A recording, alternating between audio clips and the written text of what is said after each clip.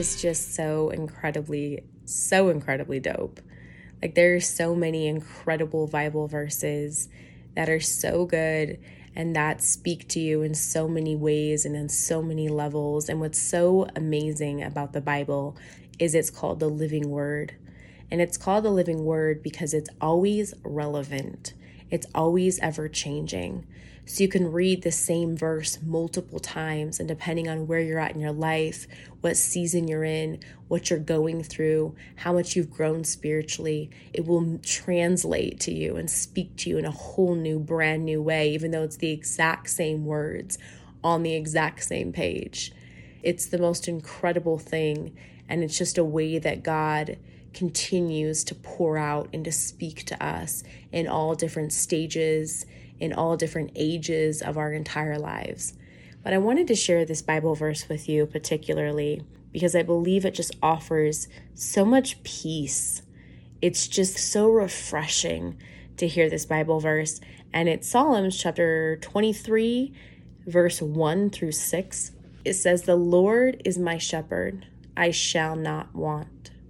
He makes me lie down in green pastures. He leads me beside quiet waters. He restores my soul. He guides me in the paths of righteousness for his name's sake. Even though I walk through the valley of the shadow of death, I fear no evil. You are with me. Your rod and your staff, they comfort me. You prepare a table before me in the presence of my enemies. You have anointed my head with oil. My cup overflows. Surely goodness and loving kindness will follow me all of the days of my life, and I will dwell in the house of the Lord forever." I don't know about you. I just find that to be so refreshing and so comforting. With Jesus, you will never thirst. You will never be hungry. It says he is the living water. He is our daily bread, which means his spirit alone fills us. He satisfies. We'll never long for more. We will always be full as long as we seek him first. We will never be left empty. There's no drug. There's no food. There's no pleasure.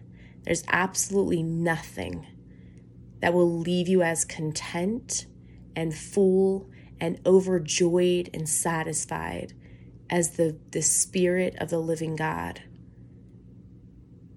If you're feeling like you're constantly left empty, even after doing something that may make you feel full temporarily, I can assure you, you're not filled with the Holy Spirit.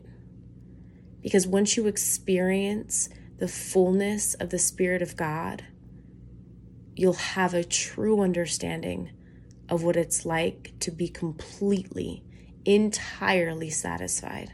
Check it out for yourself. Psalms chapter 23, verse 1 through 6.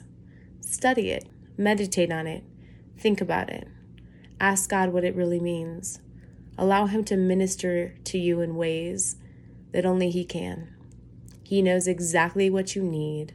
He knows exactly where you're at. He knows exactly how to speak to you. He's just waiting for you to ask. Remember, he's a gentleman, so you have to invite him in. Seek him, and you'll find him every single time.